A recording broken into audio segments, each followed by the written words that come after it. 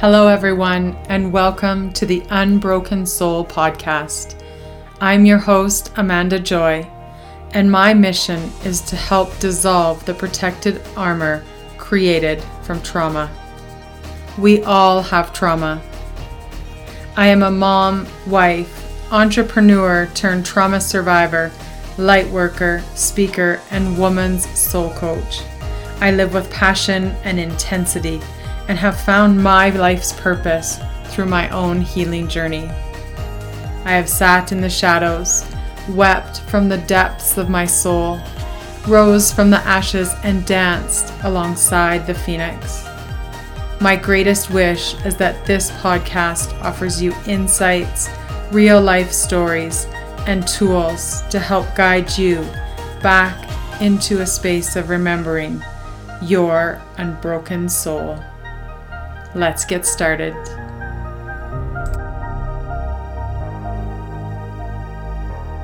Tonight, my guest is a woman who I have not met personally in enough of a conversation to speak about, but in a brief encounter at a speaking event where she shared her 5-minute story, and it greatly impacted me to the point where I approached her afterwards and asked if she'd be a guest on my podcast. So I'm very honored to introduce tonight Charlene Madden. She's a speaker and an author. She speaks and teaches on the importance of purpose as a life tool.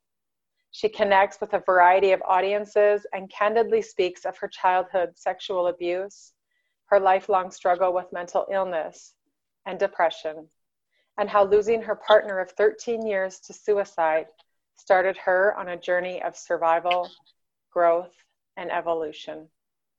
So welcome, Charlene. I'm really honored and grateful that you agreed to join me tonight and share with our audience. Your story is incredible, really. And I only got a glimpse of it. Like I said, 5 minutes is such a condensed version, but it really did change my life in that short period. And I know that you have a message that's so powerful and needed to be shared with everybody. So maybe you want to just let us know a little bit about you, where you're from, what you're doing now, and how this all came to be in your lifetime. Well, first, let me thank you for inviting me. I'm really excited to be able to share with you, get to know you a little bit better. Yeah, we had a very brief encounter that night. It was a little hectic after the storytelling, but I live in the beautiful area of Radium Hot Springs. So I'm about 2.5, 3 hours outside of Calgary. I currently work in a mining office. So I am still working full time. We are an essential service. Prior to that, I spent 16 years working at the pub where the storytelling was, where I actually met you. So I'd actually worked there for a long time. I managed the bar, and it had come time where I knew I had made so many changes in my life over the last, few years that I knew it was time to change. Once again, it was another evolution that I needed to make in my life. So I left that job and have moved on, and it's an amazing place where I work. I'm really blessed for the company that I work for. So yeah, that's it. I grew up in Ontario. Okay. I lived there until I was 30, and then I moved out to British Columbia, and I've been here ever since. So yeah, that's a big move. That's a long way to town. Yeah, packed up kids and moved across the country. So it was definitely a huge change for everybody. So yeah. And so, like I said, your story starts from a very young age, right? Mm-hmm. So maybe you want to take us back to when it first began for you. I was the youngest of 4 children. I was born into pretty dysfunctional family. My father was a very violent alcoholic, and my parents, my mother, when I was 3, decided to pack up the kids and get away as best she could. Unfortunately, she wasn't able to take all of us. My sister and myself had to stay with my dad, and my brothers got to go with my mom. We only stayed with my dad for about a week and a half because as an alcoholic, he was in no position to raise two little girls. My sister was 7. So he contacted my paternal grandparents and asked if they would take us. And my grandmother, without skipping a beat, said absolutely. So we went to live with my grandparents. My grandmother was an absolutely amazing woman, probably one of the strongest women I've ever met, and really was my inspiration. If you had a mentor growing up, it was my grandmother. She taught me to be strong and independent, and all the qualities that, I'm really proud of myself for, to persevere. And my grandfather, unfortunately, was a pedophile. From the age of 3 until I was 12, we, once a week went through sexual abuse at the hands of my grandfather. My sister bore the brunt of it far worse than I did because she was older than I was. But it was still, every Monday night, we waited, as kids. Wow. So it was, it was a difficult time. And, as a kid, you just, back in that time, you didn't, it was not something that really was discussed, like, it's talked about nowadays. So, you just quietly existed.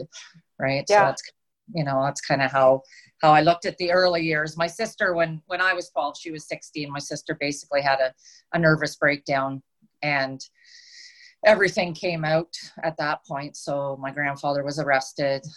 My grandparents split up. They divorced. We went into low-income housing, because my grandmother, we weren't wealthy family. So we stuck together, and was that one of those, I've heard of these stories, unfortunately, from others. Was your grandmother aware of what was happening? I don't know. She says that she didn't. Right. My sister swears that she did, and I don't even focus. I don't even I don't look back on it and wonder. I've had discussions with my sister, and I think, at the time, especially growing up with your grandparents, like it was a different time for them. That's not something you ever spoke about. People didn't get, they didn't get divorced, so no, for my grandmother, absolutely. that was huge, for my grandmother to divorce my grandfather. And it was back in those days, that was huge. Right. So, yes. So whether or not she did, I don't know, but, but I mean, we lived in a small town. There was 2,500 people in the town. So it's like, everybody knows everybody. Right. So it's like, you go from having that secret to everything's out in the open. Right. So now you're living with kind of a stigma, yes, that, of course. You're spotlighted in that small community. There's no absolutely. So I left. I went to high school, shortly after that came out. So, and it was in high school that I started struggling with the depression and the suicidal thoughts and all of that stuff. And I mean, I was 15 when I was diagnosed as being bipolar, manic depressive, and the unfortunate thing was, after the abuse had come out, we didn't get any counseling. Right. There was nothing there. There was no support. It was just kind of, okay, this came out, time to move on and go on with life. We didn't ever deal with it. So I think having that coming into high school, so you're already struggling with all the changes of, now becoming a teenager to you've got that stigma, and then getting diagnosed with a mental illness. It was just, now I'm like, okay, so now I'm crazy on top of everything else, right? As a teenager, Yeah, that's what I'm of thinking. course. Yeah. Great, now I'm crazy too, Oh, wow. So, but I just, I functioned, and I did a lot of writing. That was my outlet. I wrote poetry after poetry after poetry, and just poured, I always said I poured ink on pages instead of blood, because to me it was one or the other was always the point I was at. So if it got really bad, it would be like, okay, I better go write and get this out, just purge it. So yeah. And then, I got through high school and moved away from the small town and thought, oh, life is going to be grand. But everywhere And I were went, you put on meds in high school then? Did they medicate you? No, I received a diagnosis. That was it. Oh, my goodness. No follow-up treatment or anything. So it was, it just seemed to echo, the abuse. It's like, okay, well, now this, just go on your way, be strong, you'll get through it. It just that always seemed to be the recurring message that, through my early life, that just, you just be strong, you'll get through it. Right. So and that's what you do. Very common. Yeah. So you graduated high school, and then where did your life take you from there? I moved, of course, I moved away from the small town that I was in. Moved about 2 hours away to a larger area. I was there with my high school sweetheart. And we eventually got married and eventually had 3 children. But I was never okay. Right. I was just existing. Yeah. How could you be okay? There's no possible way. Yeah. So it was, and I was really good at maintaining that mask. Of course. Like I got, so many people I talked to were like, not that I shared it a lot back then, but since, like, people never would have known, because I kept that persona. I always was taught, and that was probably some of the lessons from my grandma, just be strong, you'll get through it. So I just kept convincing myself that if I could just be strong, I would get through it. Right. Just stuff it down. Yeah. Because I'd never been taught on how to deal with anything. It was always just, move on, as if it would go away, but it never does. So no, your body keeps track of all of that. Oh yeah. So I reached a point when I was 28 actually, where my depression had reached a point where I was afraid. I knew I was going to do something to hurt myself. And I was afraid that my kids were going to come home and find me dead from school. That's what my fear was. And so I made the decision to leave the house, because I knew I wasn't mentally in a position to take 3 kids and go. And I needed to kind of once get myself okay. But I didn't do that. I turned to alcohol and I drank my sorrows away, or I attempted to. And of course, that just amplifies the depression. Yeah, you just tried to numb it. Yeah. And I got into another relationship right away after leaving my husband, because I was still dealing with the baggage of that little girl who had felt my parents didn't want me. I just want someone to want me. So I just kept going from one to the other. And the relationship was extremely dysfunctional. And I kind of hit rock bottom and ended up in the intensive care unit.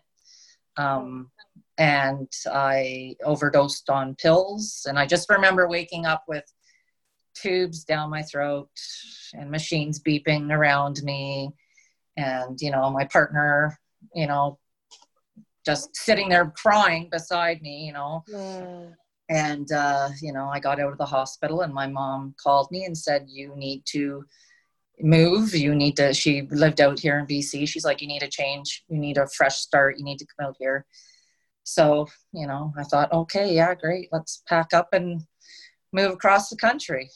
Yeah. But again, wherever I go, there I am. Yeah, there you are. No matter how often you move, you can't get away from yourself. You're always there, No, right? that's the truth. Yeah. So I moved out here and plugged along and, tried to keep existing. And the relationship I'd been in Ontario, that relationship continued. He moved out here. That was the partner that I had been with. Okay. And that the alcohol and everything continued then? Continued, yeah. Mm-hmm. Yeah. And it was, the relationship definitely didn't help the situation that I was in, because we were both two severely depressed people, right, that had become codependent on each other. Mm-hmm. I always thank God that we were never in the same place at the same time. Like if I was down, he was up, and right, if he was down, I was up. Yeah. So we just kind of were this dysfunctional balance to each other. Right. And then we were together, like I said, 13 and a half years, and we separated. He moved out, and then it was 2.5 months later when he took his life. Oh my gosh. And there was so many, of course, there's so many emotions that you go through. Mm-hmm. And I think the one that shocked me the most was I was angry. And, right, and I know people are like, well, yeah, it's one of the stages of grief. And I was like, but I wasn't angry that he took his life. I was angry that he did it first. Oh, yeah. Wow. Because I felt he robbed me of my opportunity now to do it. And it took me, and that was one of my first speaking engagements when I said that. And I just I heard everybody kind of gasp, and I was like, right, I know, doesn't that sound crazy? Yeah, it even sounds crazy to me, right? I was like, but that's what it was. I was mad because I didn't want to be here. So how dare he do it? Because now how selfish would I be if I did it? Yes, because now you've seen the after effects of what has happened since he did it. Absolutely. Yeah. So I just, I convinced myself that, I could just, keep going and everything would be different. But were you clean when you left him? Did you leave, or did he ask you to leave? How did that? He left. He left the house. Oh, okay. Yeah, he left. He left. And no, I definitely wasn't. My drinking was still out of control because that had become my coping mechanism. Right. I was just numb. I just wanted to be numb. I didn't want to feel anything. Uh-huh. And it just, definitely didn't help it go away. Yeah. And then trying to cope with the loss and the guilt that I had felt, because he had messaged me 2 days before he took his life and wanted to talk. And I had said, no. Right. I said, you've moved on. I'm moving on. Let's just be okay with that. So I had some guilt that, mm-hmm. maybe if I would have talked to him, he wouldn't have, that selfish. Yeah. That was self, for myself, but and I struggled, and it was probably just about a year after his passing that I just went, I can't do this anymore. I don't want to be here anymore. I don't want to hurt anymore. I don't want to be in pain. I don't want to be strong, and I don't want to be fake. Yeah. Because you were just tired of wearing that mask you had been wearing for a lifetime. Yeah. Exactly. So I had made a plan to take my life. I was going to the same spot where he had done it, and I was going to do it the same way. And I don't know why. I don't know what that was supposed to get me, but as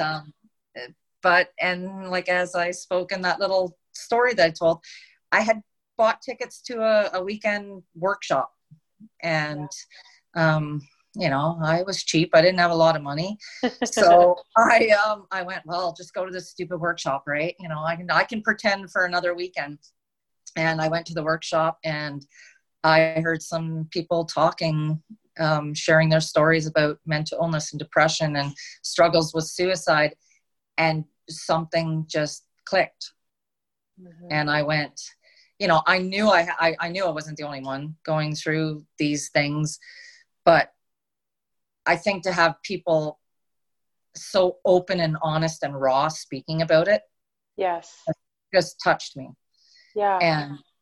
And I think that's why I speak so much about purpose, because I think that's part of our struggle, is that we live a life of just existing, and we don't know why, and we don't know what for. We're just doing it. We're going through the grind every day.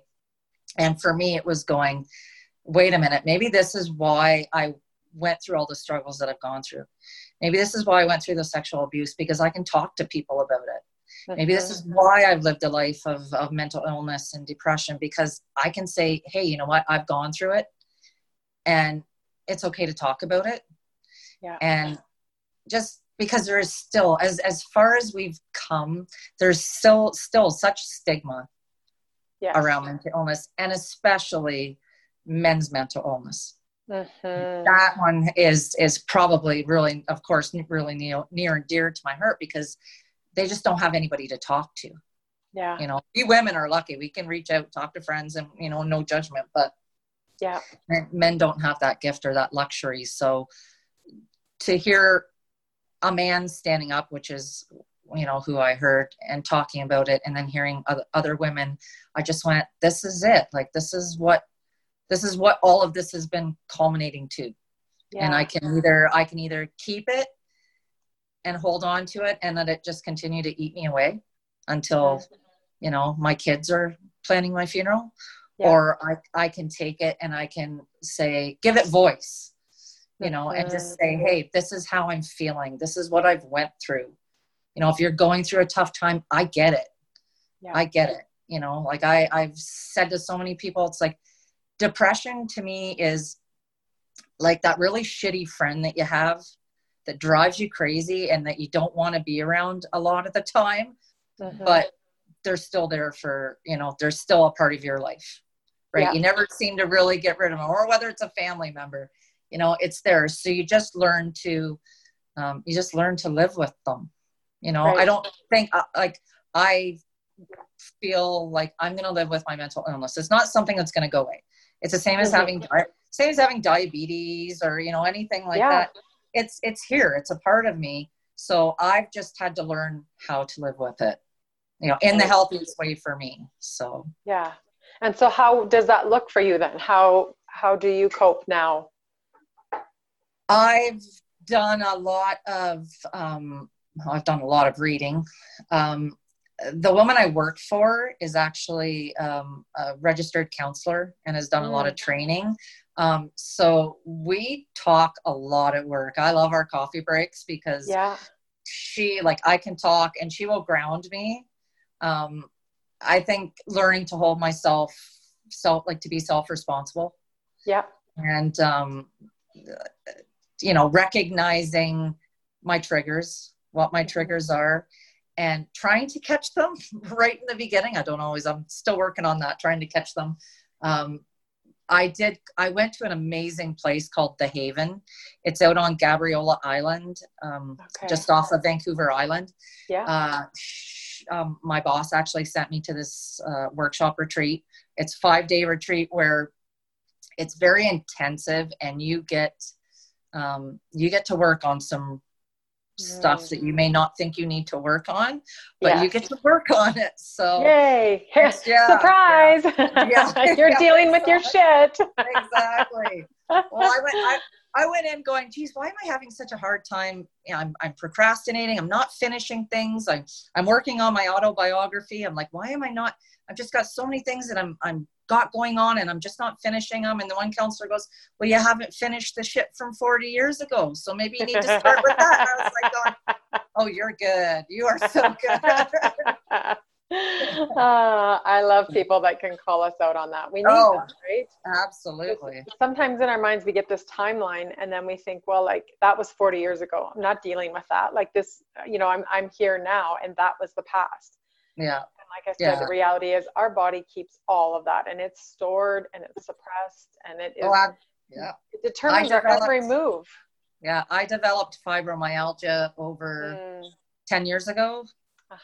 And you know, and now I'm like recognizing it's like, well, this is just, it's all that bottled up trauma and stress. And that's just the way my body went, okay, enough. It's time to deal with this stuff. So, and I think it was important for me. They do a communication model, and understanding that when I'm communicating with my context. I'm communicating with my story. And so it's really hard for other people to understand that because they're communicating with their story. Yes. So stopping myself and going, okay, wait a minute, I need to be curious. So I've learned to be curious and to kind of ask people questions about, okay, so, you know, why are you feeling that way? Or, you know, why do you, look at it that way? Because if I can understand other people's context and their stories that they've got in their mind, because that leads them through all their behavior, then it helps me in dealing with them and understanding myself and dealing with myself as well. Of course. That's a beautiful insight. I love that. Mm-hmm. Yeah. You know, we like kind of like that saying where two people can see the exact same accident at the exact same time, and there'll be two different stories come out of that. Absolutely. Because it's what that person is capable of witnessing or processing at that time is what you will hear from them. Yeah. And so we need to understand, where is that person coming from prior to this moment? Like, what led them up to this moment in time? Absolutely. And again, and to me, that's just curiosity is just so important for me. Like, and even about ourselves, right? I was just going to say, and learning to be curious about myself. It's like, cause then when I start to get triggered, stopping myself and going, okay, wait a minute. Like, why is this bothering you? Like, where are you getting? I think one of the other big things that I realized going to the Haven was I was really still out of touch with my body. You know, as much as I had changed, because my process, like the last 3 years of my life, had just been night and day to where they were. But I still wasn't in touch with my body. Like I didn't, when we first started doing the breathing exercises, my chest hurt. And I was like, why? And then I realized, because you haven't taken a breath. You've been breathing to exist. You're not breathing. Right? Like I wasn't taking a deep breath in. I had been having anxiety attacks. So that should have been my first, clue of, hey, you're not breathing. You need to stop and breathe. So just learning to stop, feel where the tension in my body is, and then question where. It's like, okay, I'm feeling a tightness in my neck or in my throat. What's going on? Why am I feeling this tightness? You know, it's like, what am I feeling? What's getting stirred up in either a conversation or a situation? And so becoming self-aware and understanding, because then when I understand why I'm feeling the way I'm feeling, I can understand why I'm responding and communicating the way I am. So I love it. Yeah. And recognizing, like you said, when you can really connect to your body, it's not like, oh, I slept funny, or, my neck's sore from driving. No, it's because something has, been trapped in the neck and the shoulders, or depending on where you're storing it within your own energetic and physical body, right? So there's so many variables to take into account there for sure. But I love that, because breath is such a key component of the modalities that I use when I work with clients. And it's true, like it doesn't even have to be a full encompassing breathwork ceremony. It's just like connect to your breath and the realization that it's like, holy shit, I have not been breathing for the last 25 or 40 years, or, when did you stop breathing? It's it was shocking. It was shocking. So I realized I had, as in touch as I had felt with my body because of my fibromyalgia, I had really only been in touch with the pain, right? Yeah. And I hadn't been thinking about why the pain was there. I'd just been in the pain, and I hadn't, as much as I was feeling it, I wasn't feeling my body. Yes. So I was focused on, I had to change where my focus went as well. Yeah. And like you said, that curiosity, I always tell my clients, like, be curious. So when there's pain in the body, what does that pain want you to know? Mm-hmm. right? And then just be curious with that and then move with it from there, right? Like, how can I support this pain? What does it want from me? And, Yeah. it's, yeah. Yeah, it's hard I think in our day and age to take the time to learn to take the time to slow down and Yes. be aware. And I think especially as women and mothers, Mm-hmm. we're always so focused on, everybody else and making sure that we don't take the time to, I hadn't slept. I had always thought because of my fibromyalgia that I had struggled with sleep, that insomnia had been part of it, and just changing my breathing. It's so crazy. I mean, I get into bed every night. My husband usually is in bed before I am, and I'll lay in bed and I'll just take a deep breath and let it out. And I'm usually out in like 10 minutes, where I used to sit and toss and turn for an hour. Right. Right. So because you weren't giving your body permission to relax into that rest and digest. I was always in, like you said, I was always in that fight or flight mode. That's how, it was always that tension and anxiety in my body. So yeah, just taking the time to say, okay, let it go. Even if I have things on my mind, it's like, hey, let it go. Tomorrow's a new day. Mm-hmm. And there's nothing, I've recognized that there's nothing in my world now that I can't get through. I can't survive by just, being in touch with myself. And I mean, for the first time, I was talking about this today, for the first time, I think in my life, I'm feeling really excited about life. Nice. Like I never cared, like for me, if COVID would have happened 5 years ago, I would have been out shaking as many hands as I could have, right? I would have been like, yeah, let's see if I can get it, right? And now I'm like, don't breathe on me, right? I don't want to get this. I'm liking where life is right now. I'm going to be married 2 years in August. Congratulations. I equate that to learning to love myself, like giving myself permission to love myself.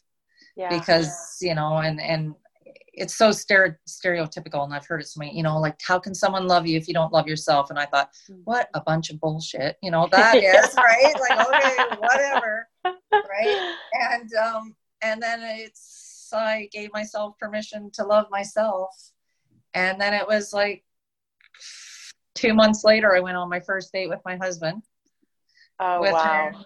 Within a week of dating, I had said to him, it's like, I will marry you. And that was in December, and then we got married the following August. So I was like, no, see, I felt like the universe had just kind of given me a little smack upside the head and said, okay, are you ready? Because it's all coming now. So so wake up, let's go. Well, quite often in our trauma stories, we get so used to living in that dark shaded area that it's more comfortable to be in the sadness or the grief or whatever you want to label it as, rather than moving up into that shift of light and happiness and joy. And like you said, the realization that you are worthy of love, unconditional love. And first it comes from yourself. And as soon as you come into that own space of like, wow, I love myself and I want this, life of love and laughter. And then it's like you said, the universe goes, knock, knock. Like, because when I had made that decision, after that weekend, and I decided, no, I'm going to love myself. That's all if this is all that I have for love in the world, it's going to be enough for me. Amazing. Is if I love myself. So that happened right after that, like when you heard those speakers. That workshop, and I've spoken to the speakers, and I was like, man, you saved my life. Like, I don't know if you have any idea what impact that, you made just by sharing your story. So it was like, you turned someone who didn't like themselves into someone that absolutely loves themselves and is excited. Because what was your timeline on that? You said like you went to that workshop, but you already had where you were going to kill yourself, how you were going to kill yourself. Yeah, I had the rifle in my truck. Wow. So I went on, it was an all day Saturday and part day Sunday event. So my plan was I went all day Saturday, I did the part day Sunday. Monday morning, I was going to take my life. Unreal. Yeah. Yeah. So one person's story can change the world. They just don't know it. That is the truth. Yeah. That is the truth. And that is the purpose that, like you spoke about earlier, right? Is that Mm-hmm. all that you have been through and that which your grandmother taught you, you know, about being strong may not have served you at the time, but there is tidbits of that now to this Mm-hmm. day you can go, thank you, grandma, for that. Mm-hmm. You know, because some Mm-hmm. of it didn't serve you and some of it you had to weed out. But there was, you know, behind all of that, a resilience that otherwise you wouldn't have had. Absolutely. Yeah. Yeah. That's incredible. Yeah. So you share your story now. What's happening? Do you do speaking engagements or what's going on? I went back actually and spoke the following year. I went back and spoke at that same workshop that I had gone to. Amazing. Yeah. Amazing. So to me, that was my pay it forward. And I had said, my goal was just to share my story. And if I could save a life, Yes. then it's all worth it. Uh-huh. And I remember walking out after the first night and I had a woman approach me and she said, you know how you said you wanted to save a life? And I said, yeah. And she goes, you did this weekend. Oh. And I was just like, check, you know, like mission accomplished. That was it. That if I didn't ever share my story again, that would have been worth it. Yeah, absolutely. So I've done a couple different speaking events and transitioning jobs. I've had to put some of it on hold. I am doing a workshop, hopefully, if Mr. COVID here cooperates, in November. So because the lady that was doing the workshops in our area she's just put that on hold. She doesn't have the time to do it anymore. And I was like, I know the impact that these events can have. You know, so it's like there's a need, like we need to get a positive, strong message out there to people, you know, for self-love and you know, just, I don't want to say self-improvement because we're all great, but I want people to learn, you know, learn self-responsibility, you know, good communication and, you know, and self-love. So that's, so I'm working on that. And I had published after the workshop, I published my book of poetry, which for me was absolutely terrifying because it's like ripping your heart open and putting it all out there. So, but I did it. I had been putting it off for years. So I went, no, that's it. Like we need to start doing some things that scare us because for too long we've let fear dictate our lives. So now it's time to be brave and step out there. So yeah, and that's where the growth happens, right? Absolutely. Yeah. So. Oh, that's great. So where can we find your book of poetry then? In my closet.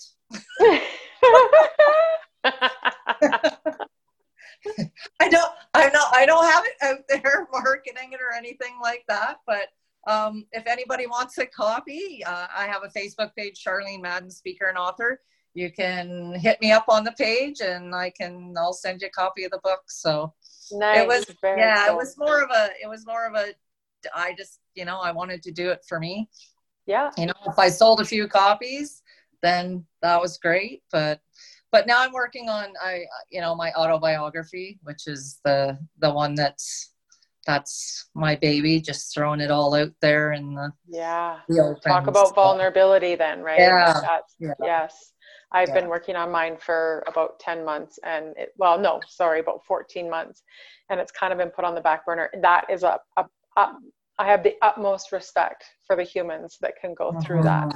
And you really have to revisit some horrible, horrible times. Yeah. In order to bring it all, you know, to the surface, right? So that takes a lot of courage. Mm-hmm. Yeah, good for you. Yeah, same with you. Amazing. Yeah, thank you. One day with patience. That's right. Yeah.